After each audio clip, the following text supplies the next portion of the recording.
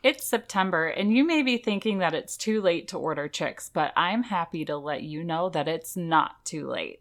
If you go to My Pet Chicken, you can still order chicks, and it's actually a brilliant idea. It is, because chicks hatched in the fall will be laying by spring. So go to mypetchicken.com/drinkinfarm and get started on your fall chick order. And while you're there, My Pet Chicken also has day-old ducklings available. So maybe just add a few of those to your cart too. Make sure you go to mypetchicken.com/drinkinfarm to browse their chick and duckling selections. That link lets them know that we sent you, and it's a great way to support our podcast and fulfill all of your poultry addiction needs. Welcome to We Drink and We Farm Things. This is the Farm Comedy Podcast that is an adult happy hour for the farming community. We drink adult beverages, talk about the ups and downs of farming things, and give zero clucks about not having the perfect farm life. We keep it real with you and share the mistakes we've made and what we've learned so you can feel less alone in this farm thing. We drink things, we farm things, we drink and farm things. Oh, hey there, Sam. Oh, hey there, Bev. What you drinking today? I picked out the most basic of beers I could possibly find. Oh, boy.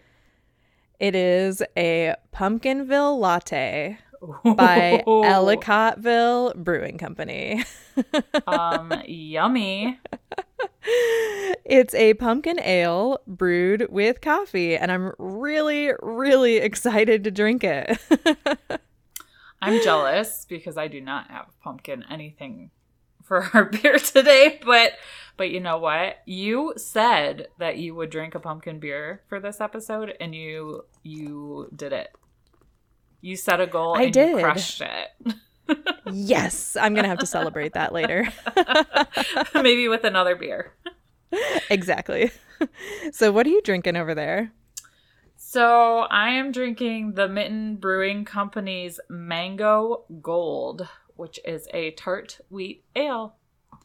And it is like a little over 80 degrees here today. And for anybody that didn't see it on my Instagram, we have baby goats today, which is Thursday, September 3rd. And I smell like goat. Like literally they were born like an hour and a half ago. So I smell like goat, and I was very warm in the barn. So I needed something refreshing. So no pumpkin for me, but I did have pumpkin coffee this morning. So, you know.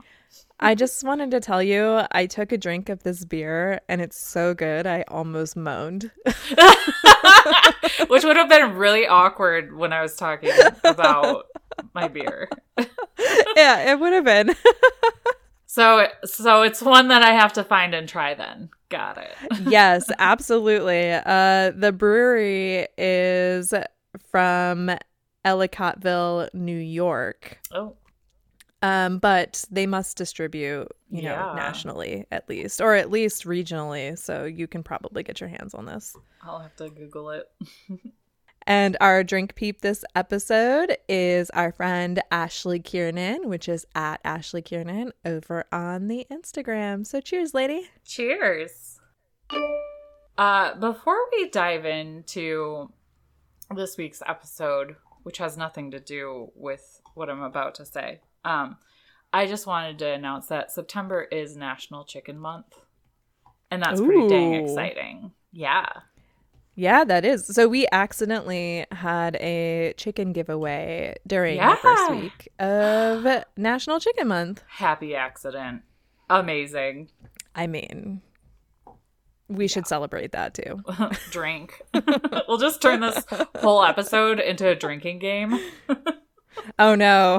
I actually almost picked up a Tripel ale for this episode, and it was like a pint size can, and I'm like, okay, no, because I have to cut umbilical cords in a little bit, so I should probably just drink a regular one.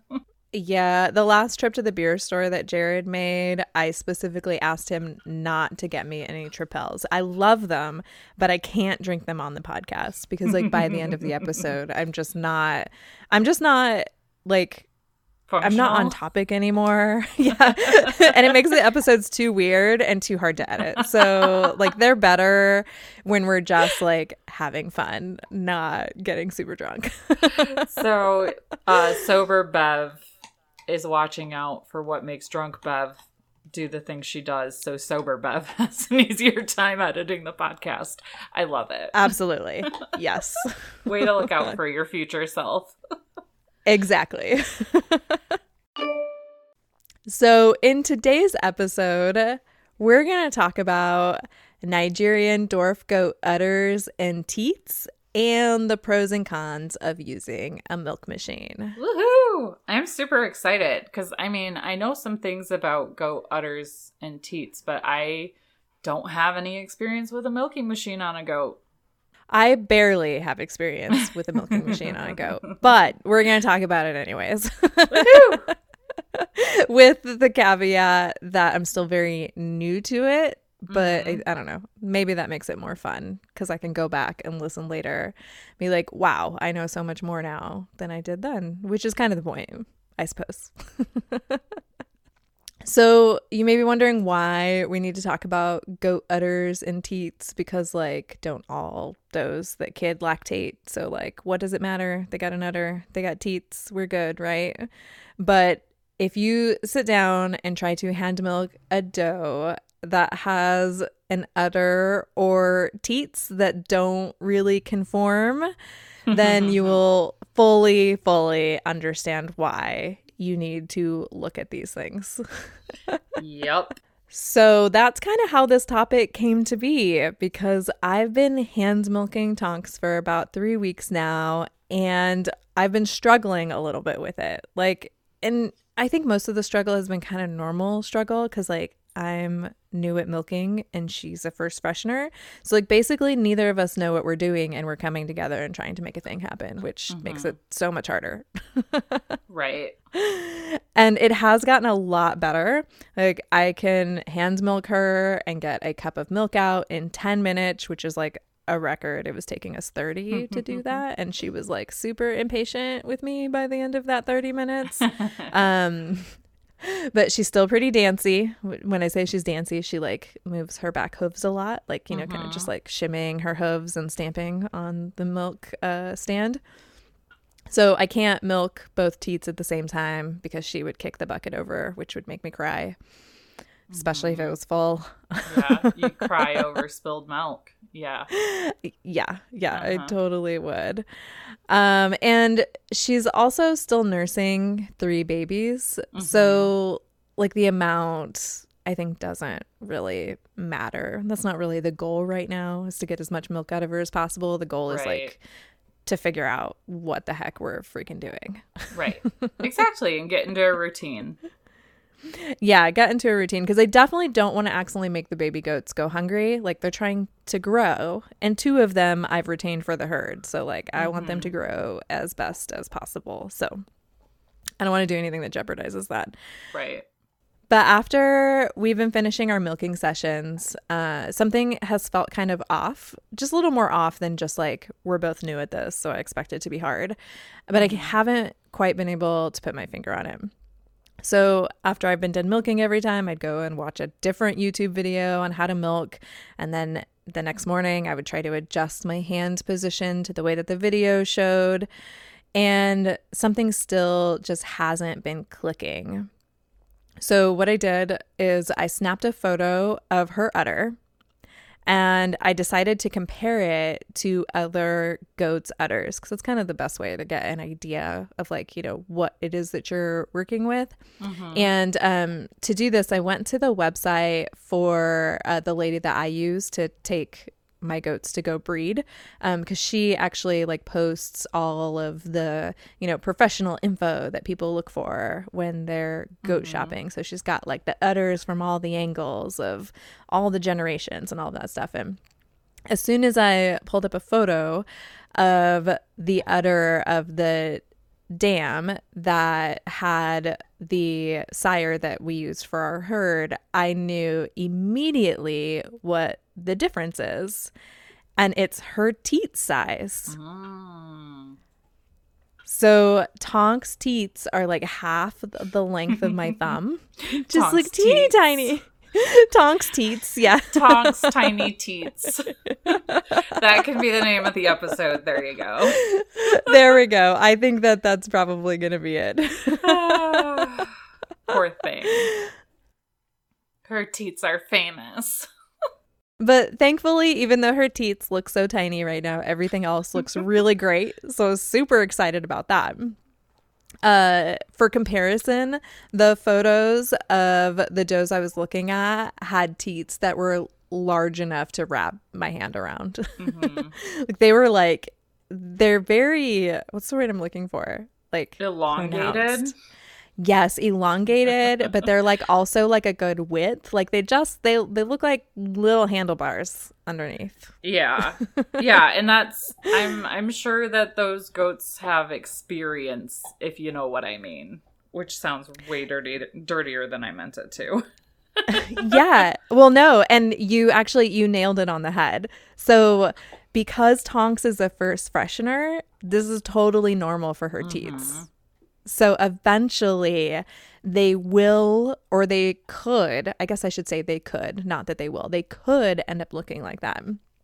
Because with use, a goat's teats sort of elongate and also start to be able to hold milk a little better, which helps like in the width department. Mm-hmm. So her tiny teats don't necessarily mean that she's not going to someday be like a really easy or great milker. It just means that she's a first freshener and they haven't been broken in yet, essentially. Bingo. Yeah. So, and you know, it's kind of funny. Well, it's not really funny. It made me a little sad because I went and looked, you know, at the photos of the sire that we used for Tonks. We went and looked at those udder photos, and I wanted to look at Tonks dams udder photos, and I couldn't find them because the farm that I bought her from doesn't have an online presence anymore. So they don't exist anymore, or at least they don't exist on the internet. So I don't have any like easy comparison to try to get an idea of what Tonks teats could look like after a second or third freshening.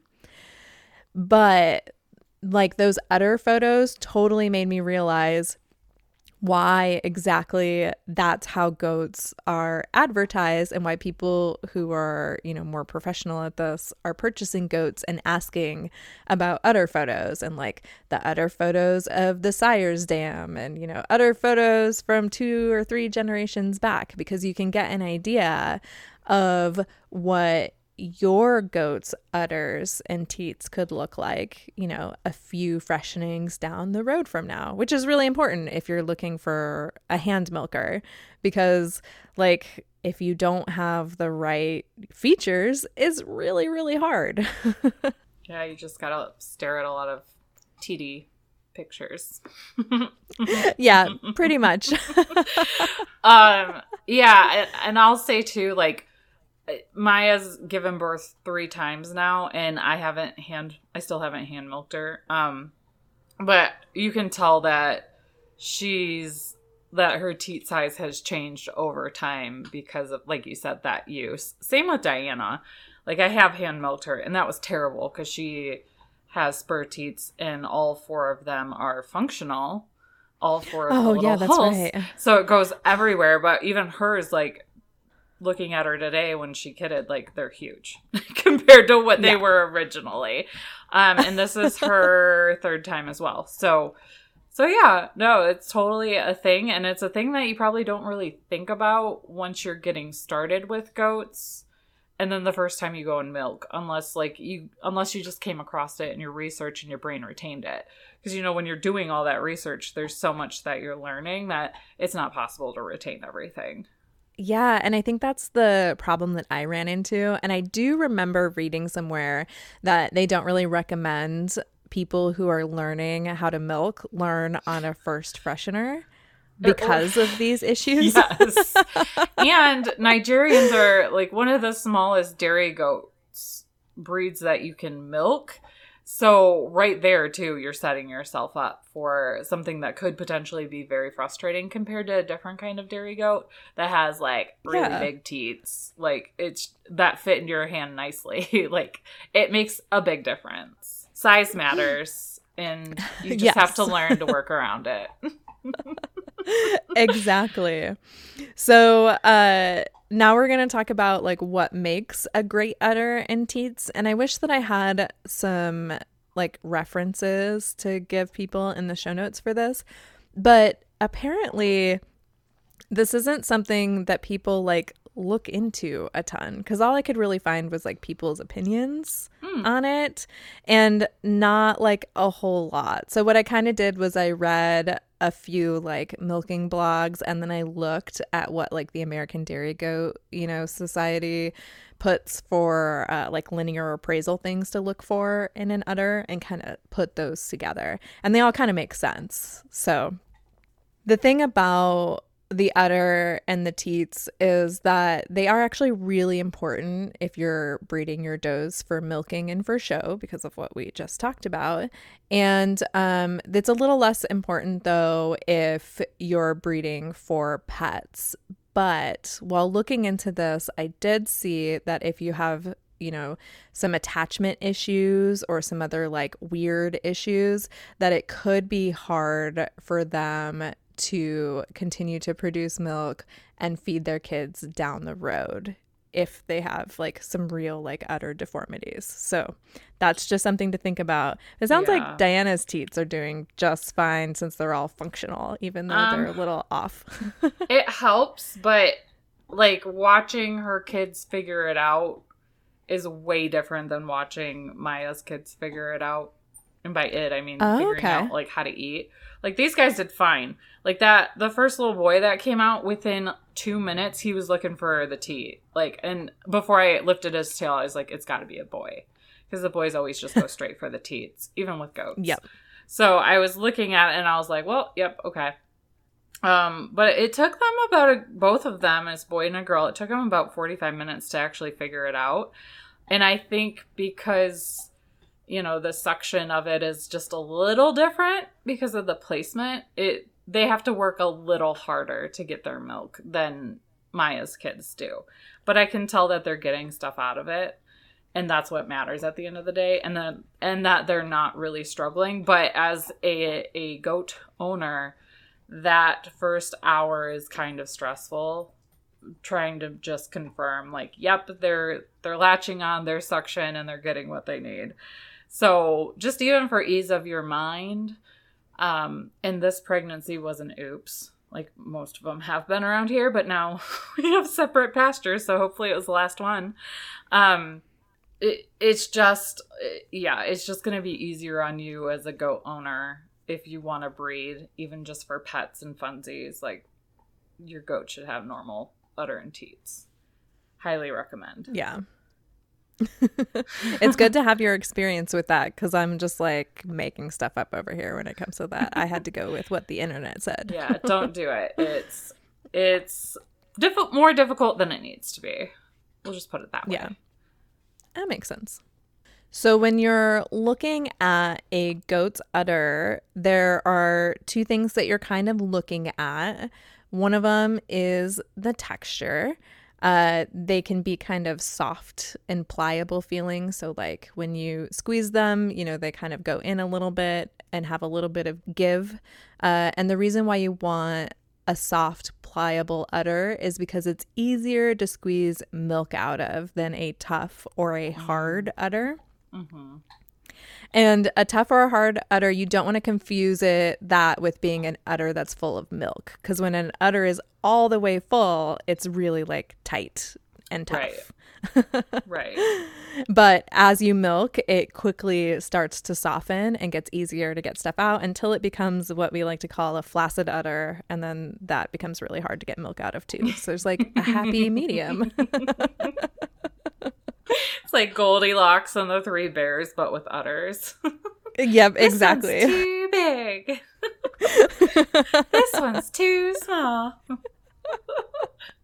And it's also good to know that the texture of the udder will change throughout the lactation cycle. It tends to get just a little tougher as it gets towards the end of the lactation cycle.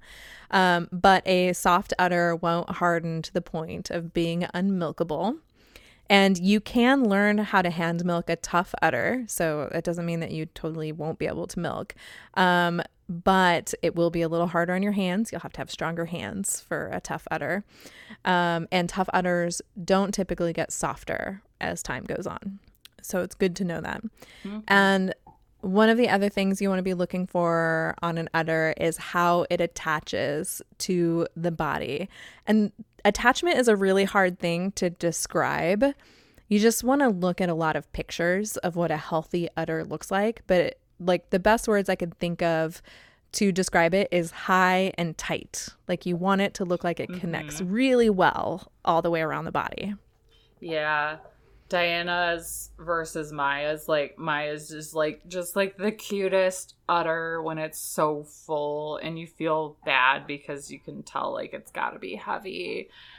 And then Diana's just looks like saggy udder. Like saggy tits is what her udder looks like. It's kind of more like oblong than round. So it's definitely a thing. And then because her teats will get so full, like it almost looks painful. And we did an episode where I thought she had mastitis because of the way her udder looked before.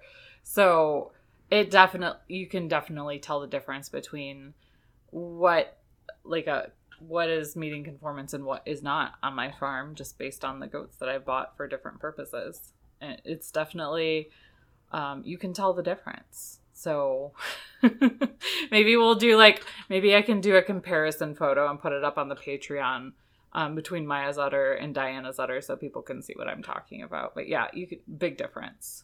Really big difference. Oh, yeah. That would be good. I have a couple photos for Patreon too, because I have a photo of Tonks's teats and udder from the back, what they look like pre-milk machine and what they look like post-milk machine, because there's a huge difference in that too. And I was not prepared for that when I took the milk machine off. So I thought that would be good for people to see. So if anybody does decide to milk with a milking machine, you don't freak out like I did when I first saw it. Oh my God, I ruined her teats. Pretty much. That's exactly how it went.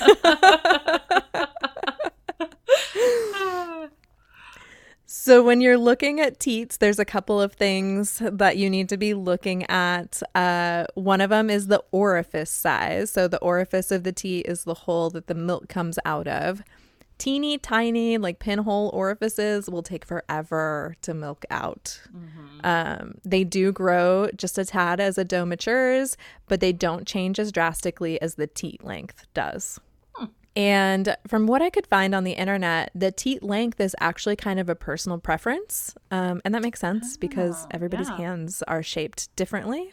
Mm-hmm. But the length of the width of your first two fingers is sufficient. So anything longer than the width of your first two fingers together should be long enough to milk. And actually, Tonks's tiny teats is just barely shorter than the width of those fingers. just barely. And it's because on a Nigerian dwarf goat, you usually milk with the thumb and those two fingers, because their teats are just smaller. Yeah. Right. Not like a cow where you use the whole hand. Yeah. And like we've already said, they do get longer as they're worked more. So as long as you start, within a reasonable range of that, it will get more comfortable as your doe freshens more and as you get better and build the skills and the muscles needed for hand milking. And the diameter of the teat is important too. You want them to be plump enough that you can squeeze them and milk comes out, but you don't want them to be too meaty. And that's kind of a hard word to describe over a podcast too. Like if they're too meaty, like if it's just like flesh that's in there and it's not, like the milk tubes and apparatus, then when you squeeze, you'll have a harder time getting the milk to actually flow down to the bottom. That makes sense. And then you also want the diameter of them to be about the diameter of your thumb that was the consensus that I found. And you also want to pay attention to the direction they point. They can kind of point any direction. On some goats, one points one way and one points the other way. Mm-hmm. I know that pain from Diana. Yep. But you want them to point downwards. You want the orifice opening to point downwards towards the floor of the milk stand, because that's where the milk will aim if you're, using proper milking technique. I actually sprayed myself in the face the other day with milk, but that was my fault. Whoops. I usually end up with a little bit on me at some point. So I change into barn clothes before I go out into the barn to milk. I don't usually get ready for the day before I go milking, because it's not worth it yet. No. So those are the things that you're kind of looking for. And putting this together and having a little goat experience, now I feel like I understand the process for intentionally going out and finding a goat now, than I did a few years ago. Yeah, for sure. So hopefully that's helpful to anybody else that's in that stage at this point. If you're looking for a high-quality chicken coop that will keep your chickens safe, dry, and cozy with the seasonal changes, you must check out Cutest Coops. We both have the Charming Coop on our farms, which is the smallest coop Cutest Coops offers. Not only are these coops adorable, they have been carefully engineered for easy assembly.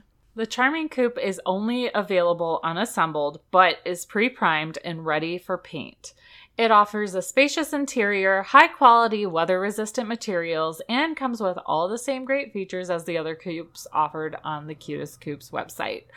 The 4x4 footprint makes the Charming Coop perfect for smaller spaces, city living, or to get the kids involved with backyard chicken keeping activities. This coop is ideal for 5 to 8 chickens. And great news, these coops are in stock and ready to ship, so you won't have to wait very long to have this gorgeous coop on your property. Check them out at cutestcoops.com and use code COOPandFarm to get $100 off your coop.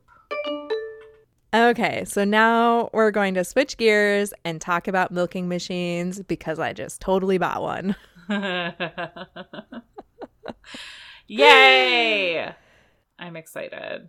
Yeah. I feel like a really great wave of relief now that I have one. Mm-hmm. Just because it was a lot of pressure, to try to figure out how to make sure that I was doing this milking thing right with a new doe that doesn't know how to milk either.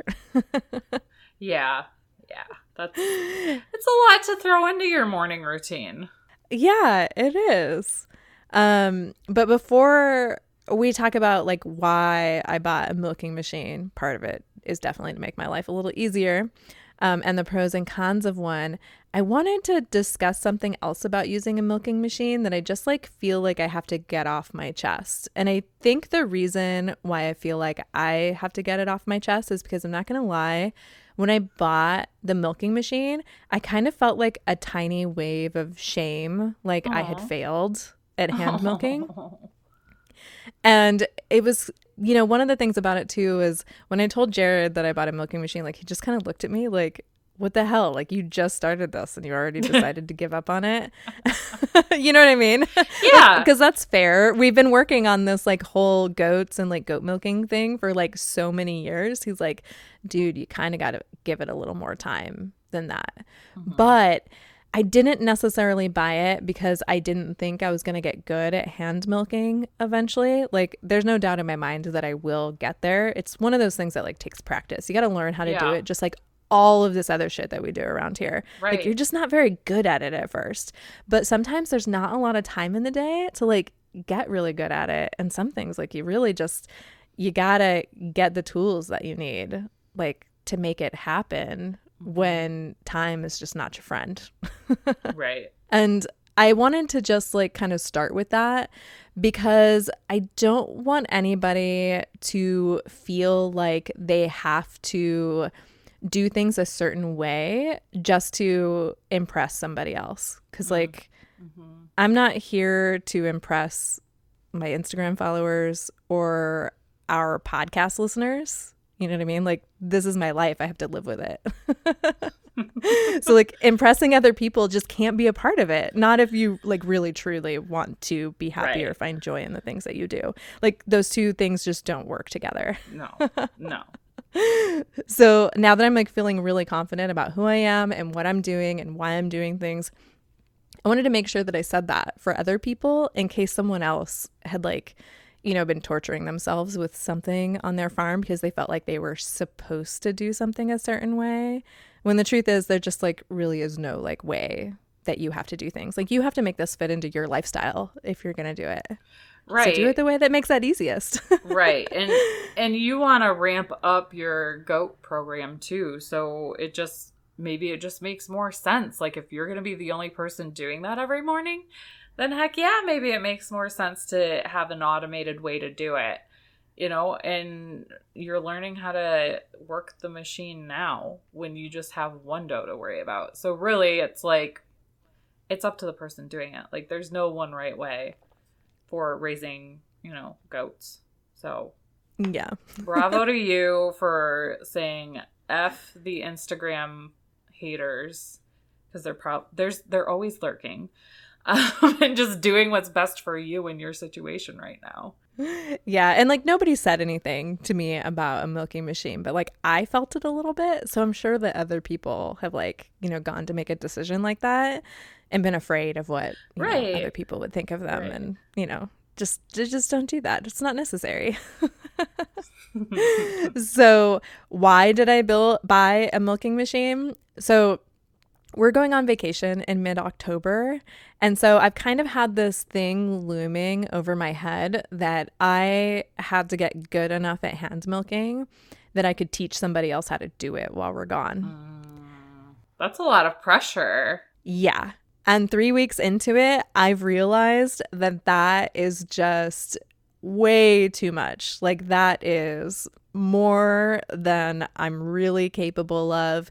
And it's also more than like the person who I'm going to have here watching the farm while we're gone can like be reasonably expected to do. Because like when someone else is watching your farm, like you need to set it up so that they're successful. Yes. You know, not only because you want them to watch your farm again in the future, but you want to be able to leave your farm and feel good about it and feel good about the way that, you know, you're leaving your animals in the care of someone that's competent and capable of doing everything that you're expecting from them.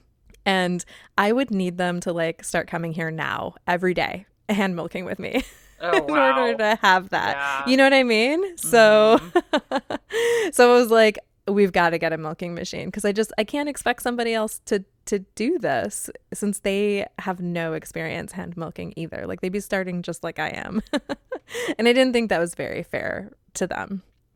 So I don't know if I'm going to use it every day. Right now I'm using it every day because I need to get the technique for it down. You would think that it would just be like, you know, stick the things on and run it, but it's not. It's a little more complicated than that. You want to make sure that you don't accidentally like injure your goat. Right.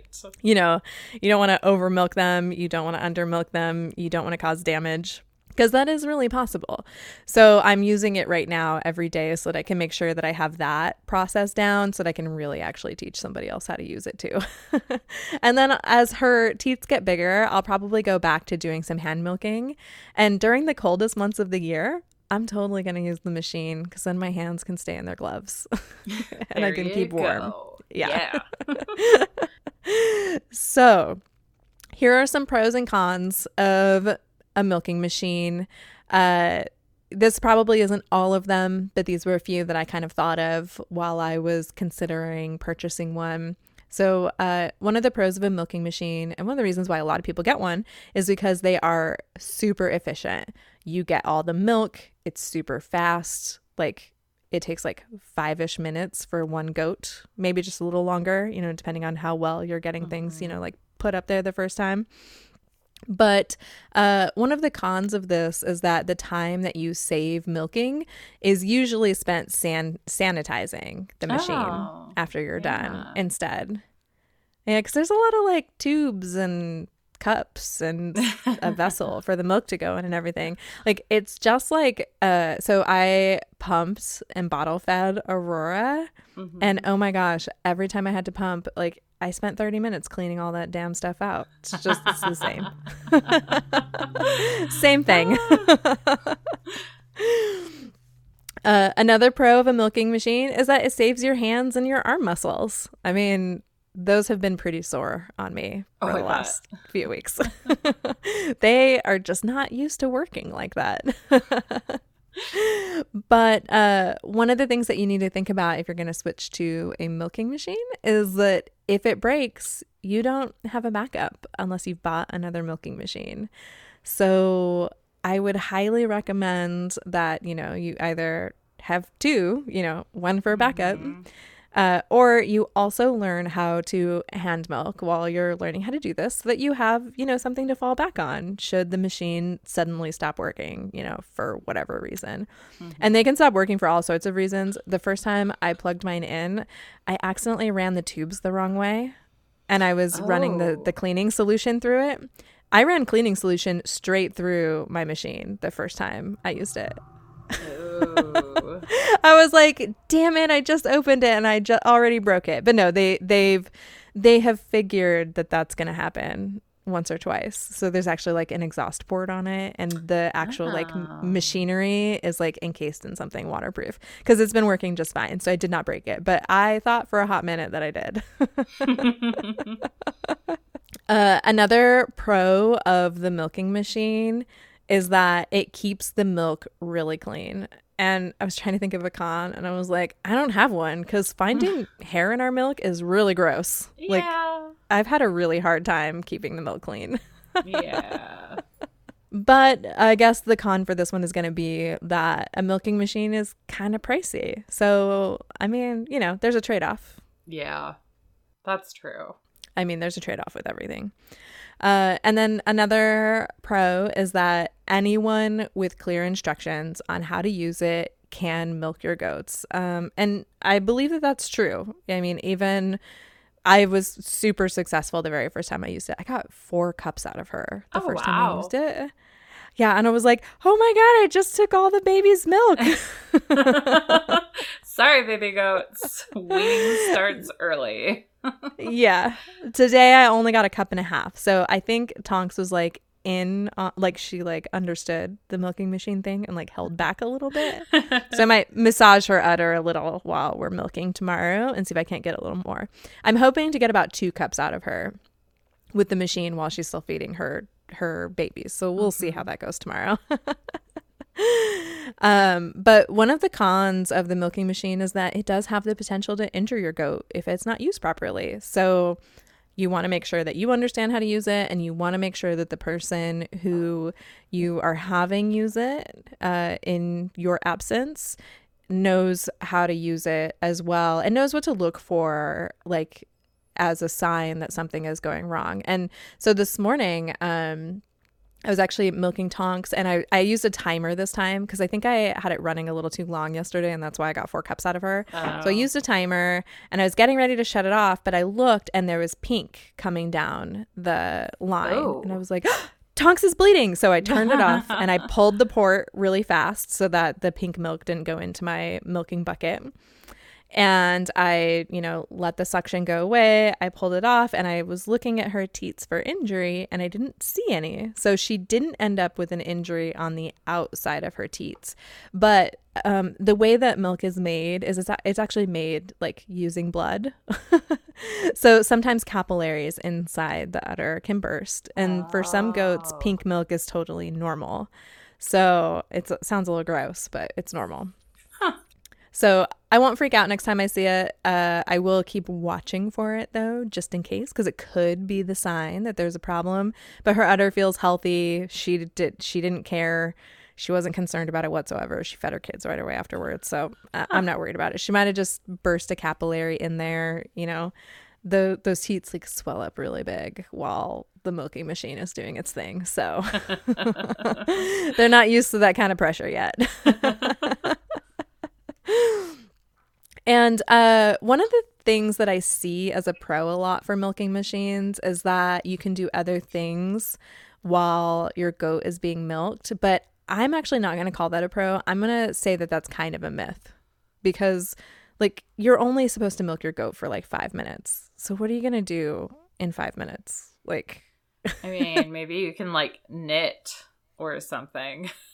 maybe. Yeah, you can knit and like keep looking up and like glancing up, but like you want to make sure that they don't accidentally like step on the tubes. Right. Like I've got barn cats. Like if a barn cat jumped up there while we were milking, like she'd totally freak for a second and like, you know, get stuck in everything or rip a teacup off, or like, so you kind of want to stay close. So I'm going to use this time with the machine to like pet her and give her treats and maybe brush her, you know, stuff like that. Like I'll work on things for her while we're milking and not like try to squeeze in one more chore, because like we're already trying to pack a lot into days, right? Right.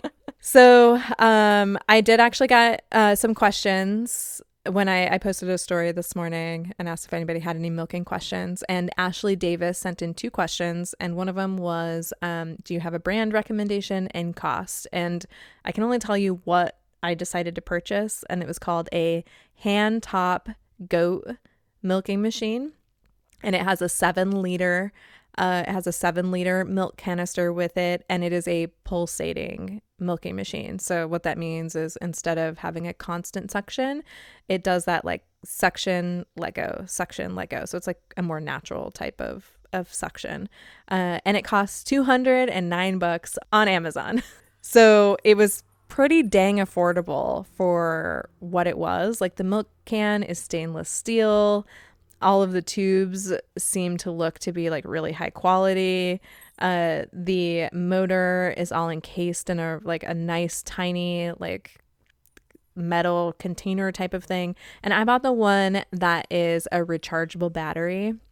So I have a feeling mine's going to wear out faster than one that plugs into a wall, but I didn't want to be tied to a plug while we were milking because I have no idea where the milking stand's like permanent home is going to be.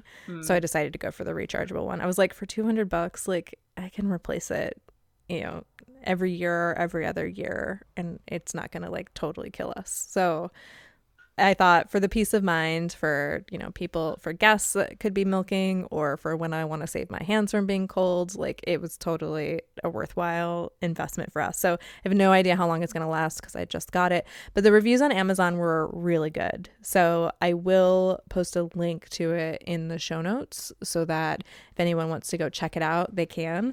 And Sam, I wanted to tell you, I actually found this milking machine by an ad on Facebook. Oh, creepy. Yeah, which is something, though, that I said I'd never do, is buy stuff from ads on Facebook. But I wanted to tell you what I did instead was, instead of like clicking on it and buying it through the link, I looked up the item on Amazon. There you go. And read the reviews. And they were all good. And they all they didn't look like they were all, you know, written by people who didn't actually use the machine. Like they seemed legit. And so far I've been really happy with it. And I searched on Facebook for like cow groups and goat groups for other people who had used that machine, and I found a couple of like threads about it. So I was like, okay, this is a legitimate machine. It's not like a fake product that they're going to send me. And I was happy when it arrived. It was exactly what I wanted, and it seems to be working pretty well. Perfect. Yeah. And Ashley Davis also asked, is the cleaning and maintenance easy and user-friendly? And I will say, yes, it is really easy. It takes me about 10-ish minutes to clean the whole machine out. But I'm also being like really thorough while I'm still figuring out, you know, like how to do everything. Like I run soap through everything. I scrub everything. I rinse everything really well, make sure everything dries out really good. But everything seems to be pretty obvious. Once you figure out how to like plug the ports in and everything, taking everything apart and putting it back together it feels really intuitive. So I'm pretty happy with it. Good. So that's it. That's the end of goat teats and milking machines. Well, that was awesome. Thank you for sharing that. And we'll have to do a follow-up in a couple weeks to see if it's gotten easier or if you have any other insight that you can share with the listeners. Yeah, and I'll also definitely let everybody know how my mother-in-law does with using the milking machine. She's going to do great, I'm sure. And in fact, I was kind of thinking about recording a video of me using it and putting it up on our YouTube so I could just send her a link to that for how to use it. So if she needs to reference anything, she could just go back and see it. So I'll let everybody know if I decide to do that. Well, now it's time for We Can't Even Corner. Woohoo! Yeah. Do you want to go this week first? Yeah, I can go first. I can enjoy my pumpkin latte beer. There we go. So my Can't Even this week is from Akron Beacon Journal.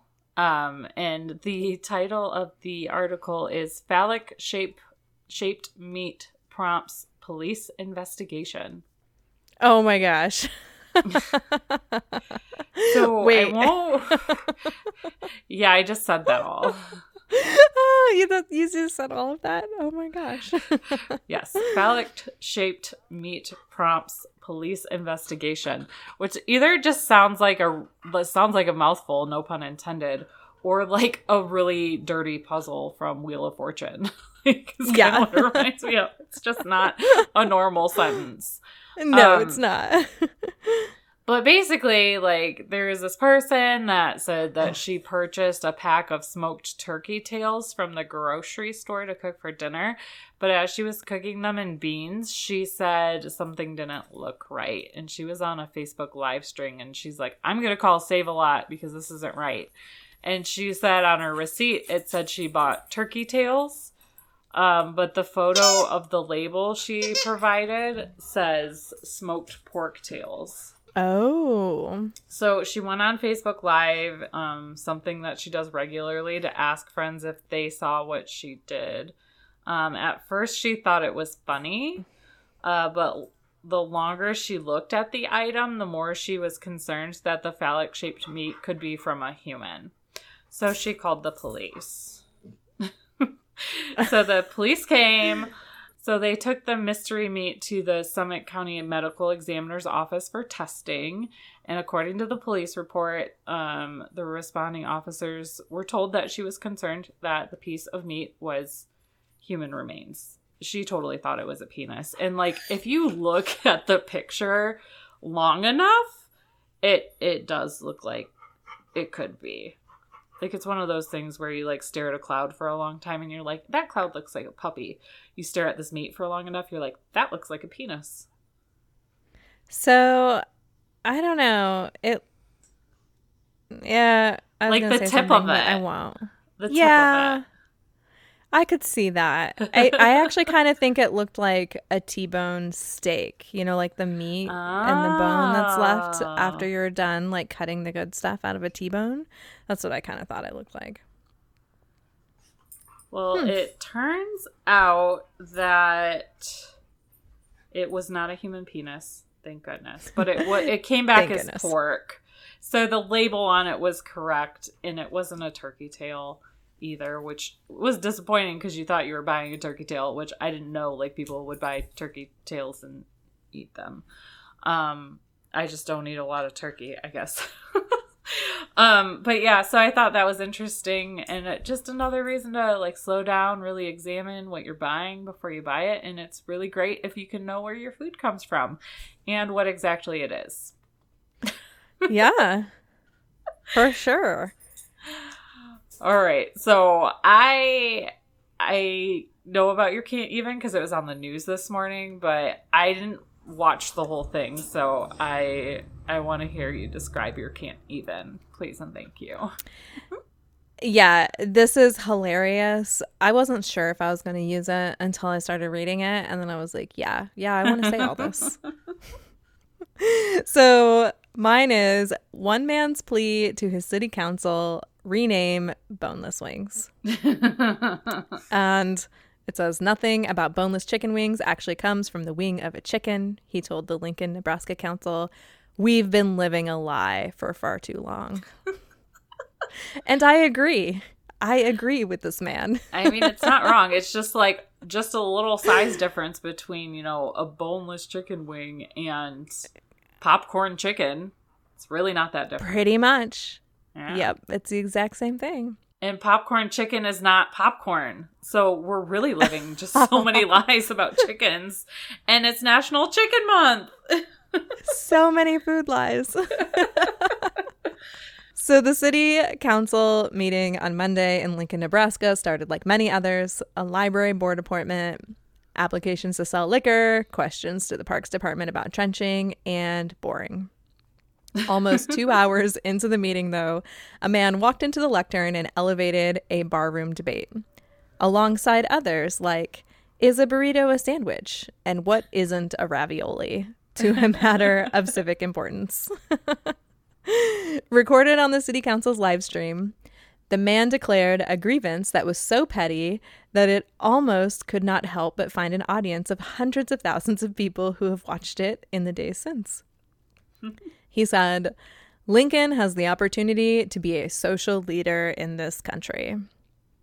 We have been casually ignoring a problem that has gotten so out of control that our children are throwing around names and words without even understanding their true meaning, treating things as though they're normal.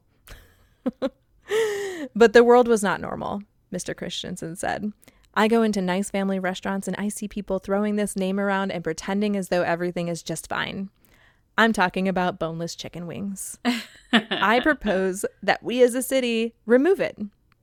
And this is where laughter interrupted. But Mr. Christensen had to plead, excuse me, to get people to stop. He presented his proposal that we as a city remove the name boneless wings from our menus and from our hearts. And no one interrupted now. He started to rattle off his reasons, which were in line with the complaints of many, many commenters online. Nothing about boneless chicken wings actually comes from the wing of a chicken. We would be disgusted if a butcher was mislabeling their cuts of meats, you know, like calling turkey tails pork tails. Yeah. Hey, we did not coordinate that on purpose this week. No, we did not. But then we go around pretending as though the breast of a chicken is its wing. And he went on further to say that boneless chicken wings are just chicken tenders, which are already boneless. I don't go to order boneless tacos, and I don't go to order boneless club sandwiches. It's just what's expected. And he said that mislabeling the chicken product was a full-blown societal woe because our children are raised being afraid of having bones attached to their meat. And that is where meat comes from. It grows on bones. We need to teach them that the wing of a chicken is from a chicken and it's delicious. So I don't know. He made a bunch of recommendations for names. One of them was buffalo style chicken tenders or wet tenders or saucy nugs or trash. Saucy nugs. I kind of like saucy nugs. Me think too. that I would sign that petition. Rename boneless wings to saucy nugs. And he said that we can take these steps and show the country that that's where we stand and that we understand that we've been living a lie for far too long and we know it because we feel it in our bones. So this guy was just all full of chicken puns and food puns and bone puns. And apparently he got some applause and some people thought it was a joke, but it wasn't a joke. Because he said he would love nothing more than to have boneless wings removed from menus. So this article continues to go on like for forever. So I'm not going to read the whole thing. I had to read the good part though. And it's from the New York Times. There will be a link in the show notes if anybody wants to read it. But I've actually said this so my son really loves boneless wings. I prefer wings with bones in them. And every time he orders them, I'm like, they are not boneless wings. They are chicken nuggets. We do boneless wings here a lot when we order Do you? pizzas. So yeah, saucy nugs for the win. Saucy nugs for the win. But I thought that was a really good just piece of humor. All right. So make sure you guys send us your can't evens in the Facebook group. You can also send them via Facebook Messenger, Instagram, or email them to us at drinkandfarm@gmail.com. And be sure and leave us a review over on Apple Podcasts because we read one review a week on the show. And we also submit those into a drawing for a super awesome mug that is not and will never be in the shop. So you want to win that. And in fact, we get to announce a winner today. Whee! That's right. And August's winner is Darcy Leah, or Leah, Lea. There we go. No confusion Woohoo! there. So get a hold of us on Facebook or Instagram so we can collect your address and send you your mug. Thank you so much for leaving us a review. Yes. And do you want to read this week's review? I can do that. So this week's review is from Ashley2406, and the title is Oh, Thank Goodness. And she says, I can't tell you how much fun this podcast is to listen to and to learn. I have dreamed my entire life of having a farm, and finally at 32, it is becoming true. We purchased acreage about a year ago and have slowly been getting ready. Now we are starting to build, and I can't wait to add all the things. I currently have 25 chickens, and I can't wait to move them with me and love all the helpful tips. I especially love that you don't pretend to be perfect, which is great for a beginner like me to have confidence. Cheers to drinking and farming all the things. And she left us her Instagram handle. So if she wins in September, it'll be super easy for us to find her.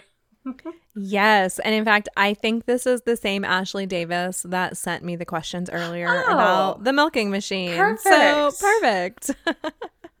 This was just Ashley's episode. Yes.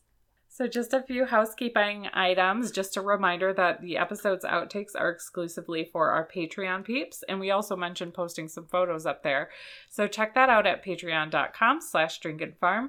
And you can become a Patreon peep at just $2 a month. But we have quite a few levels. One that even opts you into automatically receiving our monthly shirt. Yeah. And Drink and Farm has a phone number. It is 401-426-3276, which is 401-426-FARM. You can leave us a voicemail with your farm story, your questions, or your can't evens, and we will read them on the minisodes. Or play them on the minisodes, not read them. And we could really use your guys' help spreading the word about our podcast. And there's a few ways that you can help us out. First, hit the subscribe button and download the episode when you listen, because this helps boost our numbers and people will find us through their podcast service. And then you can also do us a favor and share this episode. We'll put up a post for it. Just share it in your Instagram stories and tag at Drink and Farm. And because we will super appreciate that, we will send you a promo code just for that episode that'll give you a percentage off in our shop. Yes. So make sure that you take a look at the show notes. You'll find links to that milking machine and anything else that we need to. Like, you could go check out the photo of that phallic-looking meat. Because everybody wants to see that. Yeah. Yeah, they do. And there's also a survey so you can tell us how we're doing anonymously, links to our social media, and our merch shop. So that's it, guys. That's it. We hope you enjoyed today's episode and talking about Tonk's Tiny Teats. Yep.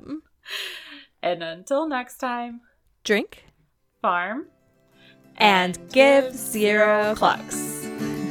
Bye, guys. Bye. We drink things, we farm things, we drink and farm things. Grubbly Farms is the official poultry feed and snack sponsor of the We Drink and We Farm Things podcast. Grubbly Farms provides healthy, high-quality snacks and feeds for your feathered friends. Grubbly Layer Feed is free of fish, corn, and soy and is made with non-GMO ingredients. Grubbly Snacks has 50 times more calcium than mealworms, promoting stronger eggshells and flashier feathers. So head on over to grubblyfarms.com and use code FARM15 to get 15% off your first order.